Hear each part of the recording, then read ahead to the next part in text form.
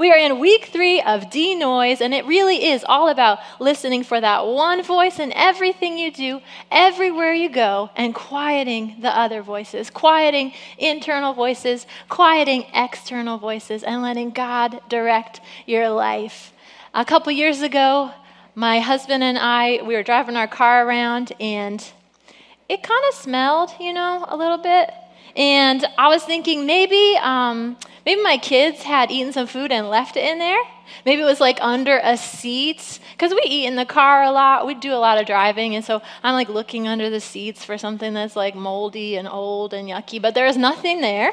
And so then I'm like, well, maybe something is like burning up front in the motor area, like something bad's happening up there. But it wasn't that. And then finally, I'm like, I think actually what happened is a mouse died up front, and it's just wafting around in the car and smelling terrible. And we were putting up with this for a few weeks, and finally a friend got in the car, and she's like, oh my gosh, your car smells disgusting.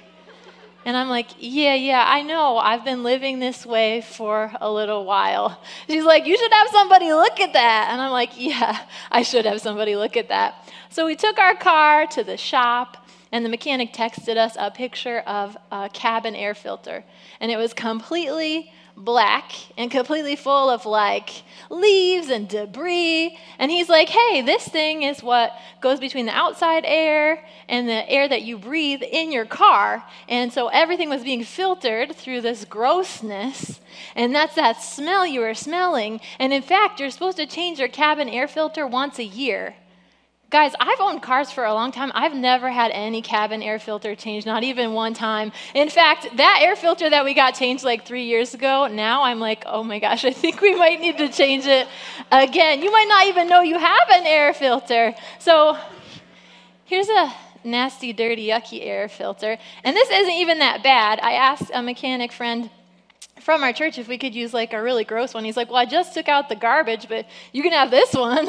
I'm like, thank you so much. So this is a yucky air filter, and here's just this nice new, beautiful, clean one. Yeah, so nice. That's our filter. There's another kind of filter. You guys have the Marco Polo app where you can talk to people over video on your phone. One of the features is that you can also do a filter on your voice. My kids love this. There's one that makes you sound like a chipmunk. It's like all high-pitched. And then there's one that's called the macho filter. It's like really low. And they like to make videos of themselves and then watch it back. It's another filter. Today we're talking about filters because we all actually have a filter through which we see the world.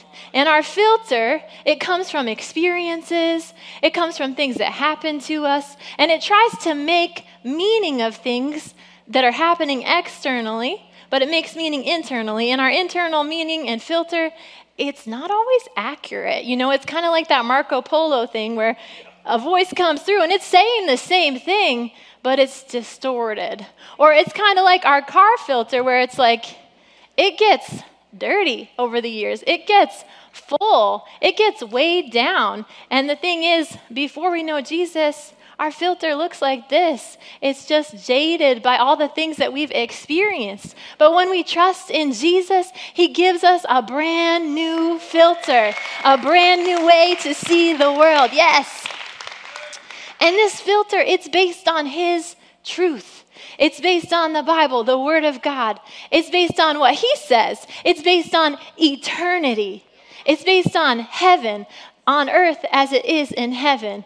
It's the truth. So when he gives us this new filter, this old one, it doesn't even fit where the new filter is. Like it's a completely different shape and size, and it's clean.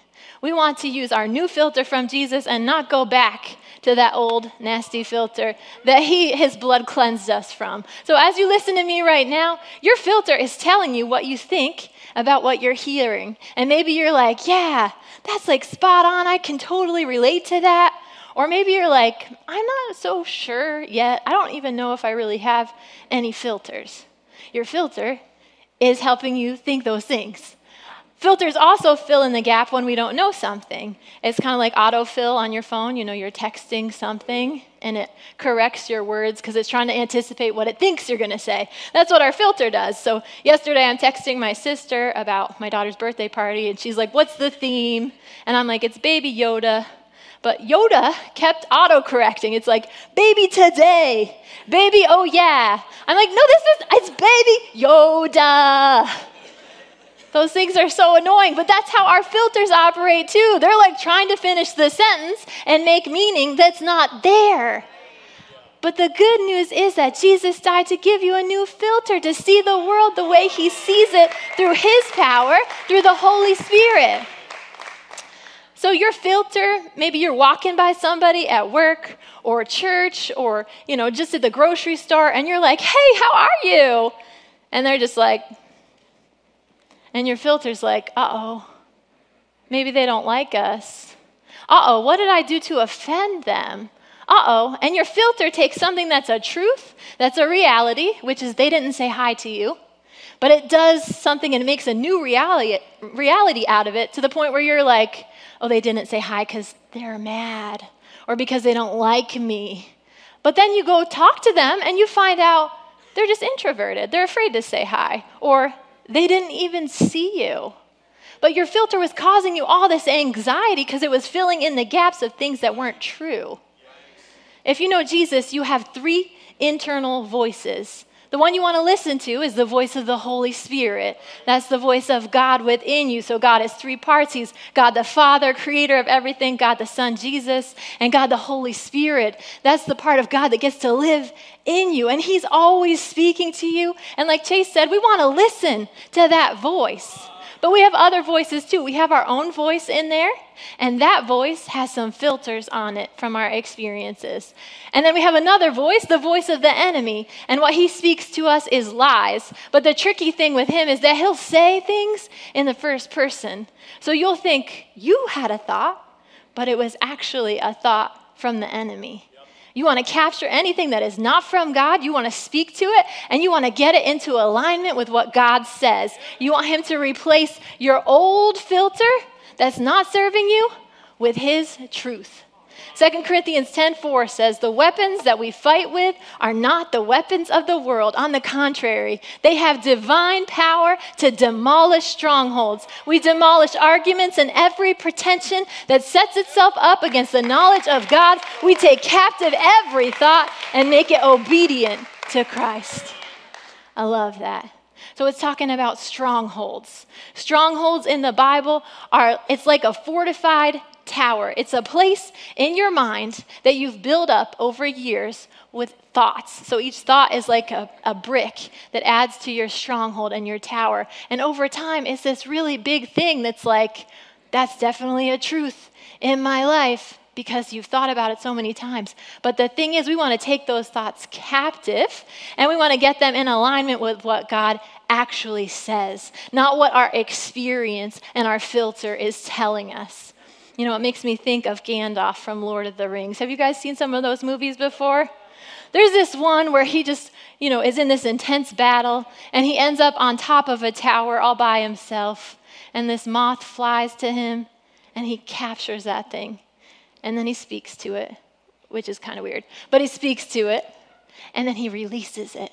And the way he just latches on to that moth, that's how I envision we just capture our thoughts and we talk to them. And we don't let those things go until they're in alignment with what God says. We don't want to let those things clog our filters. So instead of assuming the worst about the guy in the hall that we walked by, we want to take that thought captive and we want to make it obedient to 1 Corinthians 13:7. It says, "Love always looks for the best."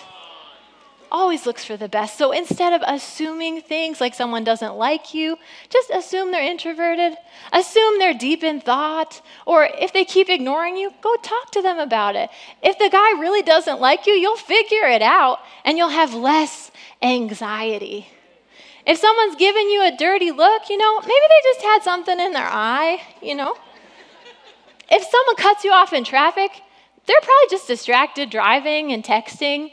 If someone doesn't invite you to their event, maybe they just forgot, like they have a lot going on. Give them some grace and assume the best. And I'm not telling you to ignore the reality that some people don't like you. I'm sorry to have to tell you that, but there are some people in your life, they won't like you no matter what you do. And I was reading a psychological study. You guys are laughing because you know it's true. I was reading a study that said the sweet spot is 85%. If you've got healthy boundaries, 85% of people will like you. 15%, they just won't like you. They won't like what you're about. Maybe they just have their own things and reasons. And then, 85% will. If more than that like you, you probably have a problem with people pleasing. If less than 85% of people like you, you might just need to start being nicer to people, okay? Not everyone was happy with Jesus all the time either, and we're going to talk more about that next week. But today we're looking at 3 filters, 3 types of strongholds that we've built up in our lives without even realizing it, and the freedom that we can have in Jesus. And the 3 filters, they're same-species syndrome, and we're going to go through these really slow later. Same-species syndrome, childhood vows, and idols. Our filters often come from true past experiences, usually painful ones, that we project onto future scenarios. Maybe someone did give you a dirty look because they didn't like you, or maybe they did cut you off in traffic because they were mad at you, or maybe they left you out of their party on purpose. Filters come from singular truths that we make universal. Truth, something that's true in one situation that really happened, but that our brain applies to everything, because our brain's always trying to make patterns. So, for example, maybe a church leader in your past, they used their power to cause you pain. And that's a true, singular event that happened. But what you do with it then is project it onto all church leaders and feel like all church leaders can't be trusted. And then what your filter will do, it'll look for reasons why you can't trust me. And you don't even know me. But that's what same-species syndrome does. It takes one scenario and it projects it onto a whole people group. And you do it to protect yourself, but what happens is rather than protecting yourself from one person, you're allowing them to steal from you. They're stealing your future joy, your peace, and your love. And it's not just people, it's really the enemy of your soul stealing from you, but you don't have to let him. So rather than forgiving people, you might be allowing them to cause you anxiety. Maybe you don't have a problem with pastors at all, but maybe you have a filter that's speaking really loudly right now because of my age. You're like, oh, she's got to be like 25. I can't listen to anything she has to say. I'm like, thank you, I'm 36. Or maybe you have a filter that says, she's a woman. And it comes from your grandma's aunt's cousin's brother. And, they're like, yeah, you can't have women in leadership. That's why it's so important to get our truth from the Word of God and not from other people. It's the only firm foundation. Filters can be positive too. Maybe I remind you of your mom. Thanks. So you attach some warm, fuzzy feelings, but that's not really helpful because I'm not her. And if you're expecting me to be like your mom, then, that's not going to be good. I can't meet those expectations. We're going to look at some more examples of same-species syndrome, and these ones are much more serious, but I think God has a word for some people today. So maybe you were abused as a little girl, and that will cause your internal filter to say, all men are unsafe. It's not true. As a child, though, that filter probably helped you protect yourself, but you're not a child anymore. You're safe, and you can live according to your freedom in Jesus. And the truth is, God can use healthy men to speak healing into your life, and the enemy wants you to shut out people who can help you. You need to replace that filter. Maybe growing up, someone insulted you because of the color of your skin. Something that should have never happened. But it caused you to look at others through a filter because you were just a child. How could you process something like that? But as you look at other people, you're now projecting what one person did onto a whole group and you're missing out on relationships that God has for you, I want to say Jesus has set you free. There are good people out there. Don't judge, a whole race, a whole nationality, a whole people group by like one idiot. Most people are good. Come on. And people who hurt other people, it's usually just because they're hurting too. Maybe as a boy, you had authority figures let you down and you felt like you couldn't trust them. You can't trust anybody like a coach or a boss or a father figure. You can't let anybody speak accountability into your life and they stress you out. But the thing is, you're missing out. God has mentors and people he wants to speak into your life, people he's placed around you that have things that can help you. You got to get rid of that filter. It's blocking what God has for you. I know our filters, they're comfortable, they're well-worn paths, they're, especially when we're afraid or tired or under pressure, it's like, they're just safe, and it's just what we go back to and cling to. But the good news of Jesus, it contradicts the bad news of our internal filters. John 8:32 says, the truth will set you free. Truth will set you free. When we trust God with our filters, he uses those life experiences, those hard, painful things for our good. He uses them to become who he wants us to be. And when we get victory in those areas, he uses them to help other people. Many of our filters, they are forged in childhood. When we're children, creating a defensive wall to shield us from pain, it can be a gift to us. Because there are some things that we can't process emotionally. We wouldn't be able to survive. There are some things we can't face. There are some things that are evil that as kids, God gives us defense mechanisms to get through those things. But then the transition into adulthood, it requires that we mature through those defenses and look at the truth with his help. Childhood coping mechanisms help us survive what we were never meant to experience. God did not have those things for you. He created us in the Garden of Eden to experience goodness. We were created for good. But then when sin entered in and evil entered the world, God had to banish us from the garden so that we didn't eat from the tree of life and live forever in that broken, hurting state. God was always planning on sending Jesus as our solution, Jesus to set us free. But he did not allow those things to happen in your life. Other people made choices that hurt you, and the enemy did things that hurt you, but God did not allow those things. Young children assume that the world revolves around them. If you guys have ever been around toddlers, they're like, mine, mine, mine, mine, mine, me, me, me, me, me. But the other side of that is that they assume things are their fault when things go wrong.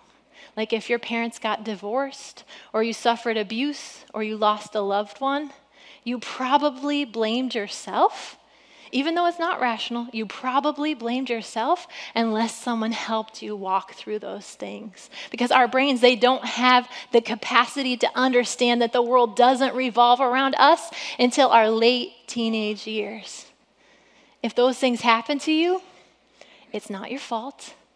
You might be thinking, yeah, but if I had done this or said that. No. You were a child. The people who were supposed to protect you, they didn't. Or maybe they couldn't for whatever reason. Maybe they had their own things that they were struggling with. They did the best that they could, but you need to forgive them. Maybe you need to forgive yourself. Maybe you've been carrying around guilt and shame and blame. That's from the enemy. You need to walk in freedom in Jesus. And if you're someone struggling in that area, I want you to think, what would I say to a child of the age that I was dealing with those things? Like I think of my daughter, Sophie, she's 7. If you're dealing with something when you were 7, you would be so sweet to a 7-year-old. You wouldn't say, it's your fault, honey. No, you would say, it is not your fault. You would give them a hug. You would set them free. Do the same thing for yourself. There's not something wrong with you if you find something that you need to face in adulthood that you couldn't face as a child. In fact, it's actually a good thing. It means you're in a better season right now to face it because you're in a safe place and you're more equipped to process in a healthy way with Jesus. 1 Corinthians 13:11 says, it's like this. When I was a child, I spoke and thought and reasoned as a child does. But when I became a man, my thoughts grew far beyond those of my childhood. And that brings us to our second filter, that's childhood vows. And these are promises that we make ourselves as children, either consciously, like I will never do that, I will always do that, or subconsciously, rules that we put on ourselves to help us survive in the world. When we experience pain in our early years, we made vows about how I'm going to be when I grow up, how I'm going to relate to people. But over the years, these became strongholds. The thing is, they're like childhood clothes. Like, as an adult, you don't wear a 4T. That would be so tight and so constricting and so limiting. No. You wear adult clothes. Childhood vows are like that. You need to get rid of those vows, and you need to put on the truth of God. You need to walk in faith in God. Jesus said, take care in making a vow, Matthew 5:34. I tell you, do not swear an oath at all, either by heaven, for it's God's throne, or by earth, for it's his footstool, or by Jerusalem, for it's the city of the great king. Do not swear by your head, for you cannot make even one hair white or black.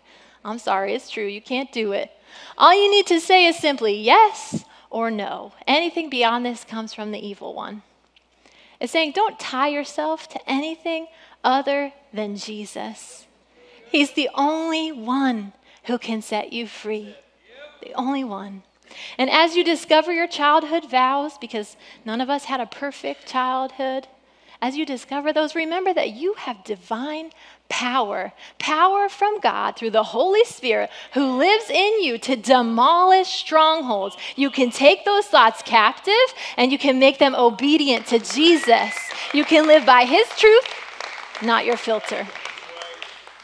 A childhood vow that I made was never to show emotions. And I know exactly why it happened. I was about 7 or 8, and my grandfather had passed away, and this was the first time I had seen death. And my parents, they were so wrapped up in their own processing, they didn't notice what was going on with me, and that's okay. And at the same time, my sister, she's just overcome by grief, and she's like throwing up and dry heaving and just like really devastated. And I saw just what was happening there, and I saw then how it was more work for my parents, to clean that up and to console her. And in that moment I made a vow, and I wasn't conscious of it. It was a subconscious thing, but I said to myself, I will never be that emotional. I will never be a burden like that. And the truth is, she wasn't being a burden. She was expressing her emotions. But as a child, that's how I processed. And so that vow kept me from experiencing fullness of emotions that God created for me until the last couple of years. And once I identified the vow, I could make it obedient to the truth of God's word and live in freedom. You know you've made a vow when you say never or always. Maybe you made a vow that said, I will never be like my mother. I will never be like my father. But the thing is, those promises you made to yourself are limiting your adult self, because maybe your parents had some good qualities that you're like, nope, can't be like them at all. You're limiting yourself. You're limiting yourself from what God has for you. You said, I will never open my heart to someone and get rejected again. But the truth is, you weren't meant to do life alone, and you're blocking relationships that God has for you. Everyone's not going to hurt you just because one person did. Maybe you said, I will never be embarrassed again, no matter the cost. That one time in 2nd grade, I can't believe that happened. But the truth is, you can operate out of your vow or out of obedience to God. You can't operate out of both. That's why it's so important to get rid of these vows. Maybe you said, I should always do everything perfectly because imperfection, that receives condemnation and judgment. The truth is, no one is perfect, and your identity does not come from what you do. That vow is holding you back. Vows can be genuinely necessary to get us through childhood. Maybe your dad was a violent drunk, or your mom was super emotionally abusive, and you took on the role of protecting your siblings from your parents. But now as an adult, you feel like you have to protect everyone, no matter the cost, no matter your capacity, no matter if you get burnt out. You don't have to be Jesus. as a child that got you through that season, but it's not true anymore as an adult. Those people, they're adults. They can take care of themselves too. And Jesus has other people who can help them. You're not responsible to protect the whole world. You need to take off that burden. Vows help us survive childhood, but as adults, they keep us stuck in our past. Philippians 3:13 says, I do not consider myself yet to have taken hold of it, but one thing I do, forgetting what is behind and straining towards what's ahead, I press on towards the goal to win the prize for which God has called me heavenward in Christ Jesus. He's saying, I forget the past to focus on the future that I have with Jesus. You want to make peace with your past and open it up to God's healing. And I know there are some things that you can't forget, but there are some things that you can forgive. There are some things that you can move forward from with healing with Jesus. And maybe there's some things that you didn't get as a child, like protection. Maybe you didn't get unconditional love. Maybe you didn't get warmth. Jesus is freely offering you those things without condition now. You can put down your old filter. Put it down. It's not serving you. And let him replace it. Matthew 16:24. Jesus said to his disciples, whoever wants to be my disciple must deny themselves and take up their cross and follow me. Whoever wants to save their life will lose it. Whoever loses their life for me will find it. This verse is a bit of an urban legend sometimes because we think it's about going without. We're like, I got to abstain from food and Facebook and fun because you got to deny your needs and wants and then you'll be really holy like Jesus. But this approach actually produces anxiety and it produces religion because it gets us self-focused. We wonder, have I denied myself enough today? To deny yourself actually means to trust in Jesus instead of yourself.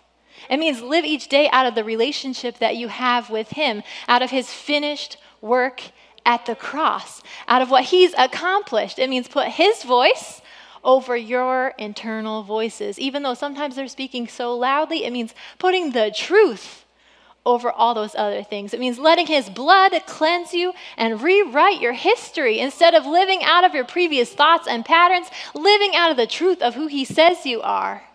When we deny our childhood vows, the places where we have to control and protect ourselves, we'll actually find real life and freedom in Jesus. That's what this verse is saying. It's saying, lose your old life, lose your filters, and find the truth in Jesus. All right, we've talked about same-species syndrome, childhood vows. Our last filter is idols. And this is anything other than Jesus that you must have in order to be okay. It's something that's more important to your heart than God. It's any good thing that you make an ultimate thing. For example, money. Money's a good thing, but when it's the ultimate thing, it's an idol.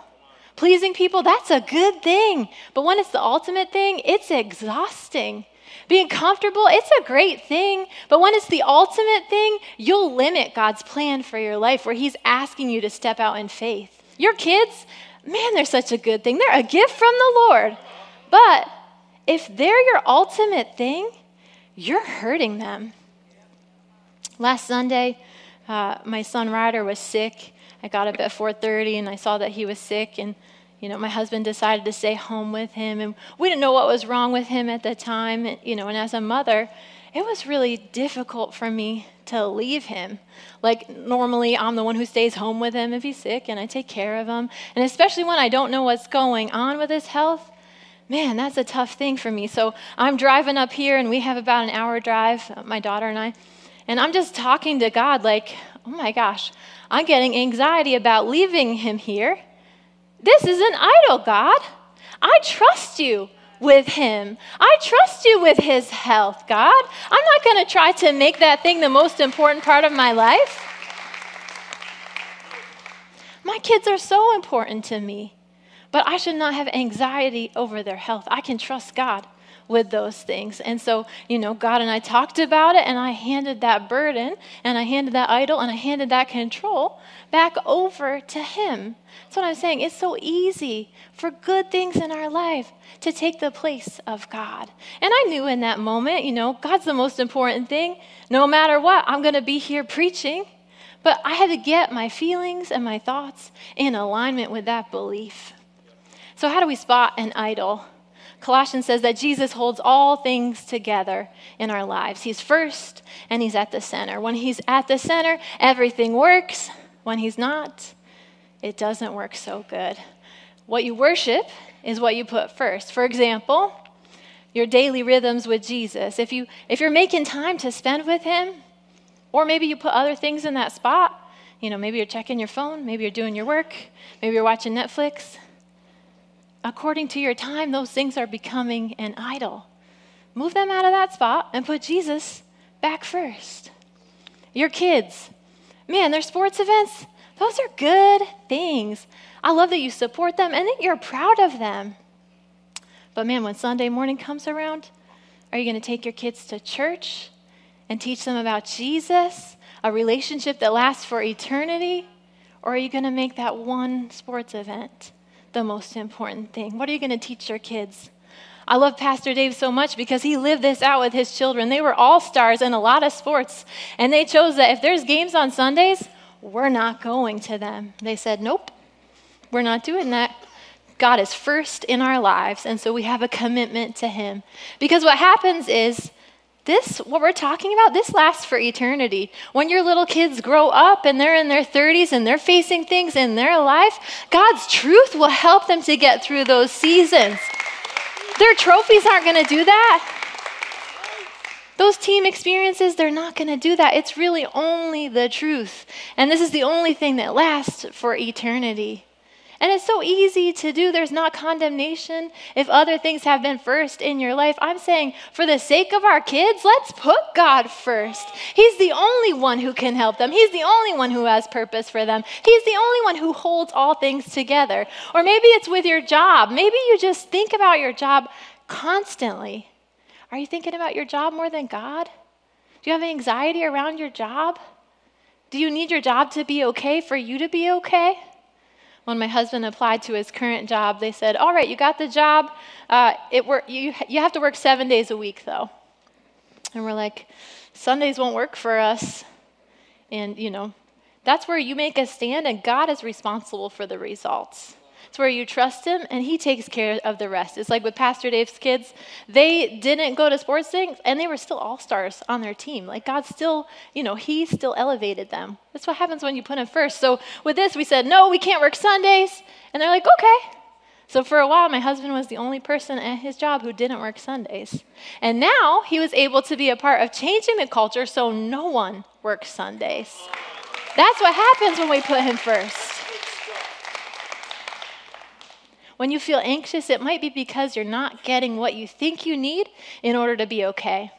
My son Ryder, he's had a pillow since he was 1, and we call it Little Pillow, and he takes it everywhere with him. Maybe your kids have like a stuffy or a wubby or, something that they have to have, a comfort thing. And for the longest time, he couldn't sleep without this pillow. And it's one of those things where you're like, oh no, did we leave it at grandma's house? Well, it's midnight. We got to go get it because we all want to sleep tonight. But the thing is, we grow out of those as we age. Now that he's 5, he's like, I love my pillow. That's the current picture of him. He loves his pillow, but he doesn't need it to sleep. He doesn't need it to be okay. It's the same thing with us. That's what our idols are like. We think we need them to be okay, but we don't. We're just learning to say, oh, I don't need that thing like I need Jesus. Isaiah 44 talks about it. Just talks about he cut down cedars or a cypress or an oak. He let it grow in the forest. He planted a pine. The rain made it grow. It's used as fuel for burning. Some of it he takes and warms himself. He kindles a fire, bakes bread, but he also fashions a god and worships it. He makes an idol and bows down to it. No one stops to think. No one has knowledge or understanding to say, that's weird. Half of it I used for fuel. I baked bread over its coals. I roasted meat and ate. Shall I make a detestable thing from what is left? Shall I bow down to a block of wood? Such a person feeds on ashes. A deluded heart misleads him. He cannot save himself or say, is not this thing in my right hand a lie? And Isaiah's kind of poking fun there. He's saying, You cut down a tree and you use it to, make a fire, and at the same time you worship that? Like, where's the power in that? But it's the same for us today. God gives us gifts for his glory, but we turn them into idols, and we forget that he's the source, and we choose to get our comfort and our security from the gifts instead of the giver. God wants us to enjoy everything that he's given, but not before him. And obviously, we don't actively set out to say we're going to have idols in our lives, but when we're honest before God about those things, he sets us free. Someone said to me the other day, I think my singleness is becoming an idol because I've been making decisions in line with being single. I've been making decisions with that being my identity. And I love that person's vulnerability to say, I see something that's actually out of alignment. So I'm going to take that captive and I'm going to get it in alignment with what God says. For someone else, they had a stamp collection and they sold it because they're like, it's an idol to me. It's different for different people. Maybe for you, it's food and you need food in order to feel safe. Or maybe it's relationships. Whatever God speaks to you, we want to look at those things. Proverbs 3:6 says, listen for God's voice in everything you do. Everywhere you go, he's the one who will keep you on track. You don't have to worry and be like, oh, I don't know if I have idols. He's going to speak to you. He's probably speaking to you about them right now. That thing that popped up in your mind that you're like, that can't be an idol. I think you might want to look at it. Listen and follow his direction. We're going to close today. We're looking at Joshua 7. God's people have finally entered the promised land after being in slavery in Egypt for over 400 years. And God helps them defeat the city of Jericho. And it's this big miracle where they walk around the city, they march 7 times, and they shout, and the walls come down, and they're like winning and champions and having the best day ever. But along with that victory, before they went there, God had said, I'm going to give you victory over every city in this promised land. What I'm asking is that the first one, you would trust me with all the plunder. The first one, you would put me first. It's kind of like our tithes, We trust him by returning the first 10% that he gives to us before we pay our bills, and then he blesses the rest. It's the same with this. So he's like, trust me with that first city, and you're going to win everywhere else. And so they go to the next city, and they lose. And they're like, what? And they find out that one person in their camp of thousands of people kept back something that God said was his. You see, in the Old Testament, Israel was under a covenant with God that promised blessings on their obedience, but curses on their disobedience, because the people had said, God, tell us what to do and we'll follow all of your laws. Like they were super self-reliant and prideful, and they're like, we can do it all. We don't even need you, God. He's like, okay, if that's what you want, I'll give you the law. Let's see what happens. And of course, they fall short over and over and over again, and their blessing is dependent on their obedience. So when one person took the things that God asked to be reserved for him, his power and his presence, it left the people. Because of Jesus, we are not under that kind of agreement. Our right standing with God comes from the work of Jesus. When we trust in him, we're trusting in his work, not our works, not what we do, not trying to be good enough, not trying to earn or deserve anything. He doesn't leave us or forsake us like the Israelites, but the level of our intimacy in our relationship with him, that's what's dependent on us. We can have as much of God as we want. We can have a close relationship, a close friendship, or we can be distant. We can have power if we spend time with him. We get to drink from Jesus, and he says, rivers of living water will flow from our bellies from the Holy Spirit. That's when we spend time with him. And as we spend time with him, we want to please him. We're not trying to be good enough, because we're already loved, we're already accepted, we're already forgiven, we're already free. We rest in who he says we are, and we live out of freedom in Jesus. So we go back to the Israelites. One man named Achan, he believed a little lie that he could keep what's God's, and the whole nation lost because of him. The thing is, when we hold on to our vows and our idols and our lies and our filters, when we hold on to these things, the people around us suffer too. They don't just impact us. So Joshua assembles the people. He identifies Achan as the thief, and Achan's like, yeah, I stole a coat. It looked real good, and I stole some silver and some gold, and they're hidden in my tent. Those are good things, but they became the ultimate thing. They were more important to Achan than what God said, so they became idols. 1 Timothy 6:10 says, the love of money is a root of all kinds of evil, for which some have strayed from the faith in their greediness and pierced themselves through with many sorrows. That's what Achan's doing here. He said, I love this stuff more than I care about God. And it says he pierced himself through with many sorrows. We hurt ourselves when we put other things before God. God's not punishing us, but we're hurting ourselves.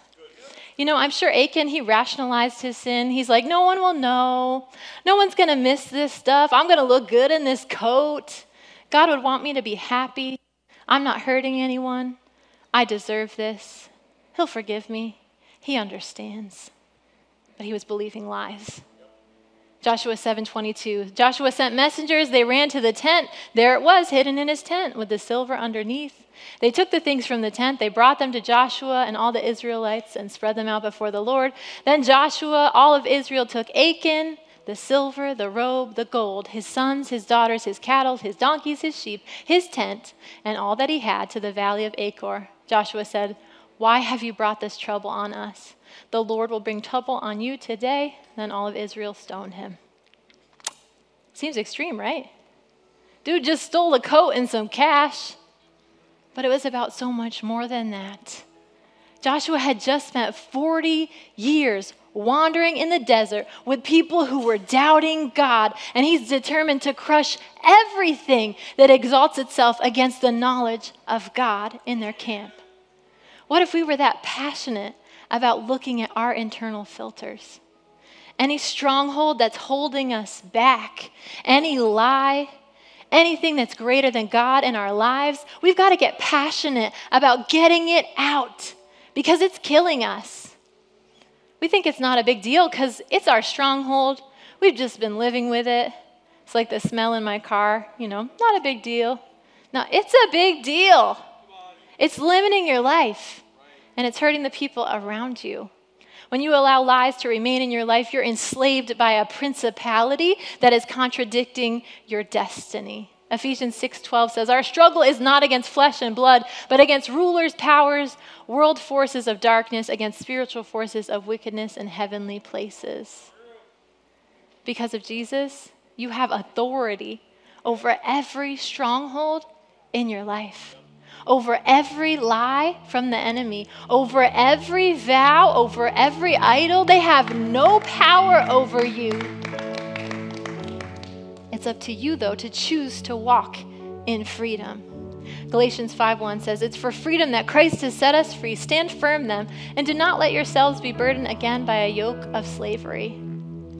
Joshua wasn't willing to let his people be enslaved by anything. They knew what that was like. They had fought for their freedom. Who the Son sets free is free indeed, but you must choose to walk it out. Jesus died so you can be free, but you've got to do the work of living in freedom. No one else can do it for you. Your parents can't do it for you. Your friends can't do it for you. Your spouse can't do it for you. Your pastor can't do it for you. But God has given you everything you need for life and godliness because of Jesus. You can do it. Jesus has done the work. He's just asking you to walk in it. He's saying, will you let go of this filter? Will you trust me with it? Because I have better for you. Don't allow stuff to gunk up your filter. He gave you a new filter, and his blood, it continually cleanses it. This week, I want you to identify the filters that have held you back, take them captive, and make them obedient to the truth of God's word. We don't want to ruminate on those things. We don't want to obsess over those things. We don't want to carry those things around. No. Look at it and then meditate on his truth. The truth will set you free.